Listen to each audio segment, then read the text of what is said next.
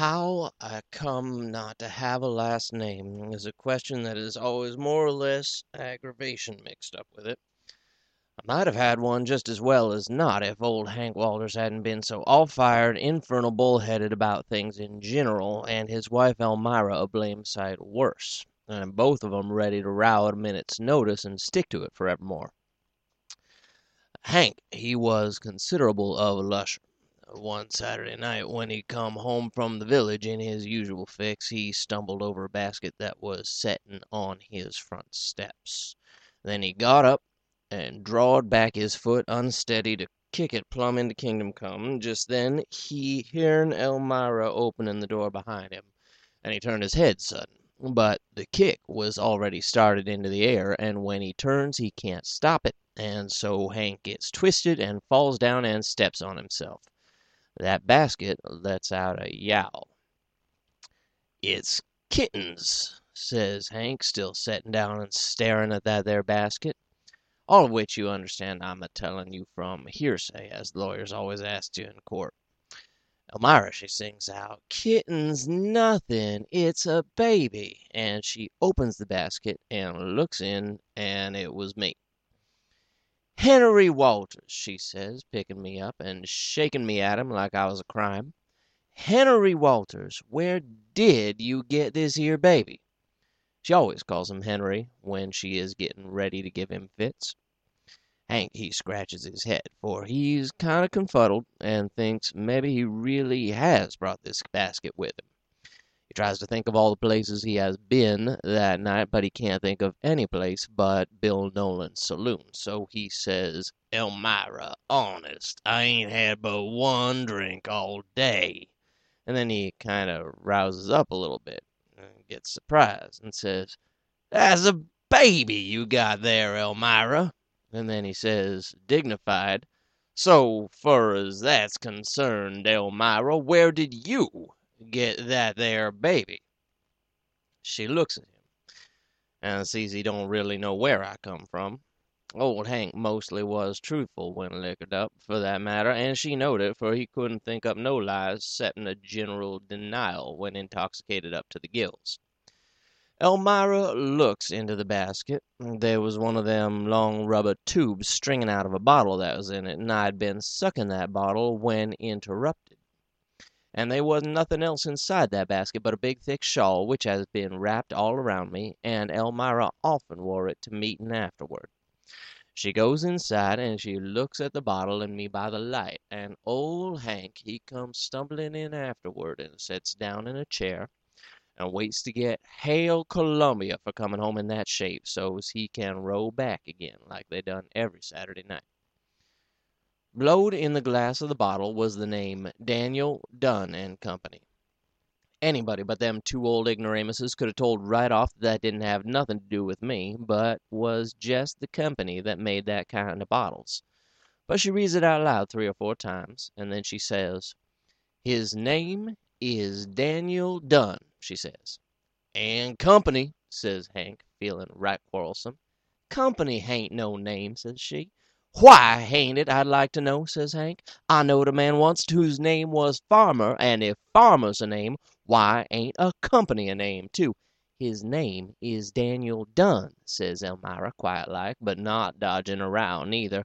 "And Company," says Hank, getting onto his feet like he always done when he seen trouble coming. When old Hank was full of liquor, he knowed just the ways to aggravate her the worst. She might have banged him one, same as usual, and got her own eye blacked also, same as usual, but then I lets out another big yowl, and she give me some milk.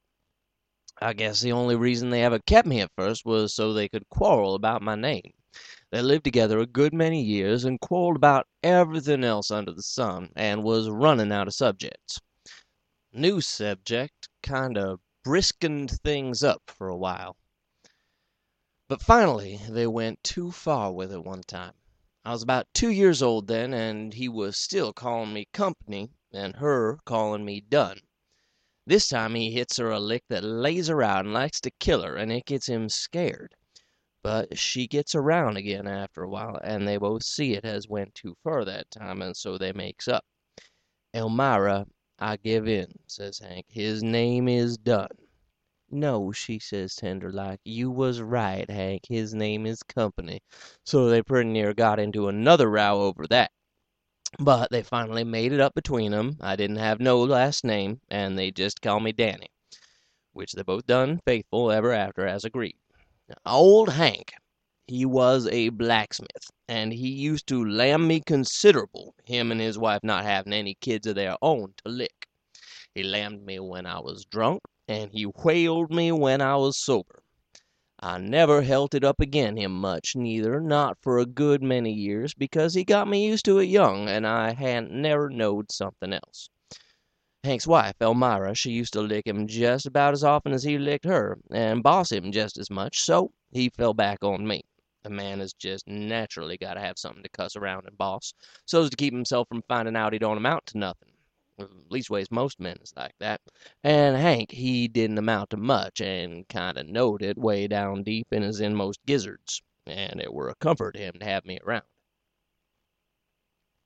But they was one thing he never got no store by, and I got along now to where I hold that up agin him more than any lickings he ever done. That was book learning. He never had none himself, and he was set agin it, and he never made me get none, and if I ever asked him for any, he'd have whaled me for that. Hank's wife, Elmira, had married beneath her, and everybody in our town had come to see it, and used to sympathize with her about it when Hank wasn't around. She'd tell 'em yes, it was so. Back in Elmira, New York, from where her father and mother come to our part of Illinois in the early days, her father had kept a hotel, and they was stylish kind of folks. When she was born, her mother was homesick for all that style and for York State ways, and so she named her Elmira. But when she married Hank, he had considerable land. His father had left it to him, but it was all swamp land, and so Hank's father, he hunted more than he farmed, and Hank and his brothers done the same when he was a boy. But Hank, he learnt a little blacksmithing when he was growing up, 'cause he liked to tinker around and show how stout he was. Then, when he married Elmira Appleton, he had to go to work practicing that profession regular, because he never learned nothing about farming. He'd sell 15 or 20 acres every now and then, and they'd be the high times till he'd spend it up, and maybe Elmira would get some new clothes. But when I was found on the doorstep, the land was all gone, and Hank was practicing regular, when not busy cussing out the fellers that had bought the land. For some smart fellers had come along and bought up all that swamp land and dreened it, and now it was worth $70 or $80 an acre. Hank, he figured someone had cheated him, which the Walterses could have dreened then too, only they'd rather hunt ducks and have fish fries than to dig ditches. All of which I hearn Elmira talking over with the neighbors more'n once when I was growing up, and they all says, "How sad it is you have came to this, Elmira." And then she'd kind of spunk up and say, thanks to glory, she'd kep her pride. Well, there was worse places to live than there little town, even if there wasn't no railroad within 8 miles, and only 300 souls in the whole corporation, which Hank's shop and our house set in the edge of the woods just outside the corporation line, so's the city marshal didn't have no authority to arrest him after he crossed it. There was one thing in that house I always admired when I was a kid, and that was a big cistern. Most people has their cisterns outside the house, and they is a tin pipe takes all the rainwater off the roof and scoots it into them. Ourn worked the same, but our cistern was right in under our kitchen floor, and they was a trap door with leather hinges opened into it right by the kitchen stove. But that wasn't why I was so proud of it. It was because that cistern was just plumb full of fish. Bullheads and red horse and sunfish and other kinds. Hank's father had built that cistern, and one time he brung home some live fish in a bucket and dumped 'em there, and they growed, and they multiplied in there, and refurnished the earth. So that cistern had got to be a family custom which was kept up in that family for a habit. It was great comfort to Hank, for all them Walterses was great fish eaters, though it never went to brains. We fed 'em now and then, and throwed back in the little ones till they was growed, and kept the dead ones picked out soon as we smelled anything wrong, and it never hurt the water none, and when I was a kid I wouldn't have took anything for living in a house like that. Onct, when I was a kid, about 6 years old, Hank came home from the barroom. He got chasing Elmira's cat 'cause he says it was making faces at him. The cistern door was open, and Hank fell in. Elmira was over to town, and I was scared. She had always told me not to fool around there none when I was a little kid, for if I'd fell in there I'd be a corpse quicker'n scat. So when Hank fell in, and I heard him splash, being only a little feller and awful scared because Elmira had always made it so strong, I had no sort of unbelief but what Hank was a corpse already. So I slams the trapdoor shut over that there cistern without looking in, for I hearn Hank flopping round down there. I hadn't never hearn a corpse flop before, and I didn't know but what it might be somehow injurious to me, and I wasn't going to take no chances. So I went out and played in the front yard, and waited for Elmira, but I couldn't seem to get my mind settled on playing I was a horse nor nothing. I kept thinking maybe Hank's corpse is just going to come flopping out of that cistern and whale me some unusual way. I hadn't never been licked by a corpse, and didn't rightly know just what one is anyhow, being young and comparative innocent. So I sneaks back in and sets all the flat irons in the house on top of the cistern lid. I hearn some flopping and splashing and spluttering, like Hank's corpse is trying to jump up and is falling back into the water, and I hearn Hank's voice and got scareder yet. And when Elmira come along down the road, she seen me by the gate a crying, and asked me why. "Hank is a corpse," says I, blubbering. "A corpse!" says Elmira, dropping her coffee, which she was carrying home from the general store and post office. "Danny, what do you mean?" I seen I was to blame somehow, and I wished then I hadn't said nothing about Hank being a corpse. And I made up my mind I wouldn't say nothing more. So when she grabs hold of me and asks me again what did I mean, I blubbered harder, just the way a kid will, and says nothing else. I wished I hadn't set them flat irons on that door, for it come to me all at once that even if Hank has turned into a corpse, I ain't got any right to keep him in that cistern. Just then, old Miss Rogers, which is one of my neighbors, comes by while Elmira is shaking me and yelling out what did I mean, and how did it happen, and had I saw it, and where was Hank's corpse. And Miss Rogers, she says, "What's Danny been doing now, Elmira?" Me being all's up to something. Elmira, she turned around and seen her, and she gives a whoop, and then hollers out, "Hank is dead!" and throws her apron over her head and sets right down in the path and boo-hoos like a baby. And I bellers louder. Miss Rogers, she never waited to ask nothing more.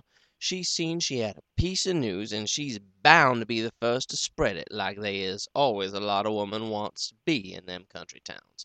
She runs right across the road to where the Alexanderses lived. Miss Alexander, she seen her comin' and unhooked the screen door, and Miss Rogers, she hollers out before she reached the porch, "Hank Walters is dead!" And then she went footing it up the street. There was a black plume on her bunnet which nodded the same as on her hearse, and she was into and out of 7 front yards in 5 minutes. Miss Alexander, she runs across the street to where we was, and she kneels down and puts her arm around Elmira, which was still rocking back and forth in the path, and she says, "How do you know she's dead, Elmira?"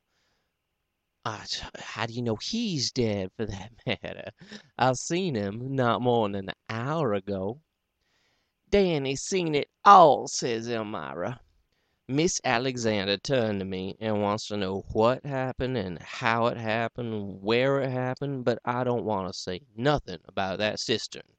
So I busts out bellerin', fresher'n ever, and I says he was drunk, and he come home drunk, and he done it then, and that's how he done it, I says. And you seen him? She says. I nodded. Where is she? Where is he, for that matter? Says she and Elmira both to onct.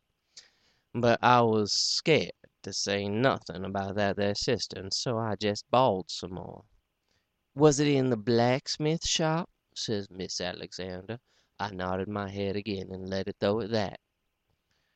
Is he in there now? Asked Miss Alexander. I nodded again. I hadn't meant to give out no untrue stories, but a kid will always tell a lie, not meaning to tell one, if you sort of invite him with questions like that and get him scared the way you're acting. Besides, I says to myself, so long as Hank has turned into a corpse, and that makes him dead, what's the difference whether he's in the blacksmith shop or not? For I hadn't had any plain idea, being such a little kid, that a corpse meant to be dead, and wasn't sure what being dead was like neither, except they had funerals over you then.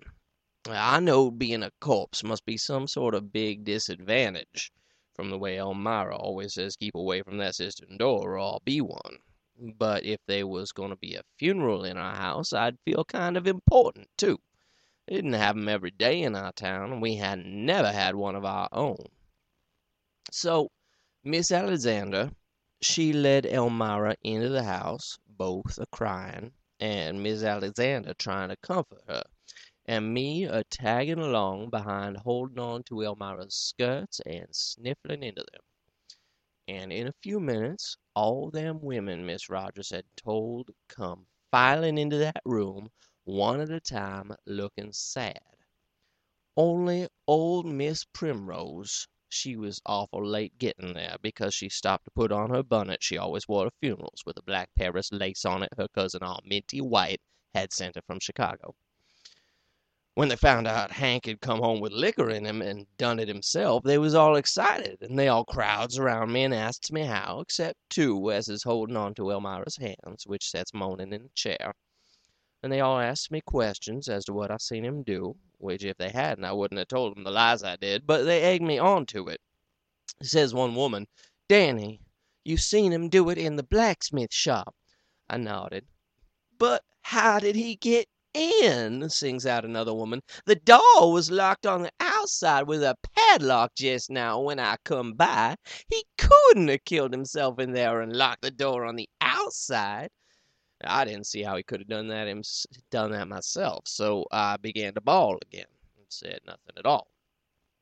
He must have crawled through that little side window, says another one. It was open when I come by, if the door was locked. Did you see him crawl through the little side window, Danny? I nodded. There wasn't nothing else for me to do. But you hain't tall enough to look through that there window, says another one to me. How could you see into that shop, Danny? I didn't know, so I didn't say nothing at all. I just sniffled. There is a store box right in under that window, says another one. Danny must have clumb onto that store box and looked in after he seen Hank come down the road and crawl through the window. Did you scramble onto the store box and look in, Danny? And I just nodded again. And what was it you seen him do? How did he kill himself? They all asks to onct. I didn't know, so I just bellers and boo-hoos some more. Things was getting past anything I could see the way out of. He might have hung himself to one of the iron rings in the jists above the forge, says another woman. He clumb onto the forge to tie the rope to one of them rings, and he tied the other end round his neck, and then he stepped off from the forge. Was that how he done it, Danny? I nodded, and then I bellered louder than ever. I knowed Hank was down there in that cistern, a corpse, and a mighty wet corpse all this time, but they kind of got me to thinking maybe he was hanging out in the shop by the forge, too. and I guessed I'd better stick to the shop story, not wanting to say nothing about that cistern no sooner than I could help it.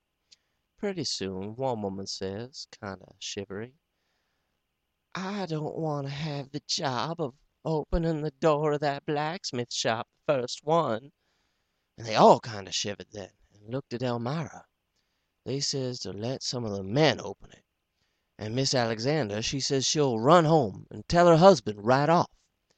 And all the time Elmira is moaning in that chair. One woman says Elmira ought to have a cup of tea, which she'll lay off her bunnet and go to the kitchen and make it for her. But Elmira says no, she can't bear to think of tea with poor Henry hanging out there in the shop. But she was kind of enjoying all that fuss being made over her, too. And all the other woman says, "Poor thing." But all the same, they was mad she said she didn't want any tea, for they all wanted some and didn't feel free without she took it, too, which she said she would after they'd coaxed a while and made her see her duty. So they all goes out to the kitchen, bringing along some of the best room chairs, Elmira coming too, and me tagging along behind, and the first thing they noticed was them flat irons on top of the cistern door. Miss Primrose, she says that looks funny. But another woman speaks up and says Danny must have been playing with them while Elmira was over town. She says, "Was you playin' they was horses, Danny?" I was feeling considerable like a liar by this time, but I says I was playing horses with them, for I couldn't see no use in hurrying things up. I was bound to get a lambing purty soon anyhow. When I was a kid I could always bet on that. So they picks up the flat irons, and they picks 'em up. As they picks 'em up, they come a splashing noise in the cistern. I thinks to myself, Hank's corpse will be out here in a minute. One woman, she says, "Goodness gracious sakes alive, what's that, Elmira?" Elmira says that cistern is mighty full of fish, and they is some great big ones in there, and it must be some of them flopping around, which if they hadn't have been all worked up and taken all to onct and thinking all of Hank's body hanging out there in the blacksmith's shop, they might have suspicioned something, for that flopping kept up steady, and a lot of splashing, too. I mebbe ought to mention sooner it had been a dry summer, and they was only 3 or 4 feet of water in our cistern, and Hank wasn't in scarcely up to his big hairy chest. So when Elmira says the cistern is full of fish, that woman opens the trap door and looks in. Hank thinks it's Elmira come to get him out. He allows he'll keep quiet in there and make believe he is drowned, and give her a good scare, and make her sorry for him. But when the cistern door is opened, he hears a lot of clacking tongues all of a sudden like they was a hen convention on. He allows she has told some of the neighbors, and he'll scare them too. So Hank he laid low, and the woman as looks in sees nothing, for it's as dark down there as the insides of the whale what swallered Noah. But she leaves the door open and goes on a-making tea, and they ain't scarcely a sound from that cistern, only little ripply noises, like it might have been fish. Pretty soon a woman says, "It has drawed, Elmira. Won't you have a cup?" Elmira she kicked some more, but she took hern, and each woman took hern, and one woman, a-sipping of hern, she says, "The departed had his good pints, Elmira," which was the best thing had been said of Hank in that town for years and years. Old Miss Primrose, she always prided herself on being honest no matter what come, and she ups and says, "I don't believe in no hypocritics at a time like this, no more 'n no other time. The departed wasn't no good, and the hull town knowed it, and Elmira ought to feel like it's good riddance of bad rubbish, and them is my sentiments and the sentiments of rightfulness." All the other woman sings out, "Why, Miss Primrose, I never!" and they seemed awful shocked, but down in underneath more of 'em agreed than let on. Elmira, she wiped her eyes, and she said, "Henery and me has had our troubles. They ain't any use in denying that, Miss Primrose. It has often been give and take between us and betwixt us, and the hull town knows he has lifted his hand agin me more'n oncet, but I always stood up to Henry, and I fit him back free and fair and open. I give him as good as he sent on this here earth, and I ain't the one to carry no animosities beyond the grave. I forgive Hank all the orneriness he done me, and they was a lot of it as is becomin' unto a church member, which he never was. And all the women but Miss Primrose, they said, Elmira Appleton, you have got a Christian sperrit, which done her a heap o' good, and she cried considerable harder, leaking out tears as fast as she poured tea in. Each one on 'em tries to find out something good to say about Hank, only there wasn't much they could say, and Hank and that there assistant are listening to every word of it. Miss Rogers, she says, afore he took to drinking like a fish, Hank Walters was as likely looking a young feller as I ever see. Miss White, she says, well, Hank, he never was a stingy man, nohow. Often White has told me about seeing Hank, after he'd sold a piece of land, treating the whole town down in Nolan's barroom just as come easy go easy as if it wasn't money he orter paid his honest debts with. They set there that-a-way, tellin' of what good pints they could think of for 10 minutes, and Hank hearin' it and gettin' madder and madder all the time. The general opinion was that Hank wasn't no good, and was better done for, and no matter what they said, them feelin's kept stickin' out through the words. By and by, Tom Alexander come bustin' into the house, and his wife, Miss Alexander, was with him. What's the matter with you all folks? He says. There ain't nobody hanging in that there blacksmith shop. I broke the door down and went in, and it was empty. Then there was a pretty how-to-do, and they all sings out, where's the corpse? And some thinks maybe someone has cut it down and took it away, and all gabbles to onct. But for a minute, no one thinks maybe little Danny has been egged on to tell lies. Little Danny ain't saying a word. But Elmira, she grabs me, and she shakes me, and she says, you little liar, you! What do you mean by that tale you told? I thinks that lambing is about due now. But whilst all eyes is turned on me and Elmira, there comes a voice from that cistern. It is Hank's voice, and he sings out, Tom Alexander, is that you? Some of the women scream, for some thinks it is Hank's ghost. But one woman says, what would a ghost be doing in a cistern? Tom Alexander, he laughs, and he says, what in blazes you want to jump in there for, Hank? You darn idiot, says Hank. You quit mocking me and get a ladder, and when I get out in here, I'll learn you to ask why did I want to jump in here for? You never seen the day you could do it, says Tom Alexander, meaning the day he could lick him. And if you feel that way about it, you can stay there for all of me. I guess a little water won't hurt you none. And he left the house. Elmira, sings out Hank, mad and bossy, you go get me a ladder. But Elmira, her temper riz up too all of a sudden.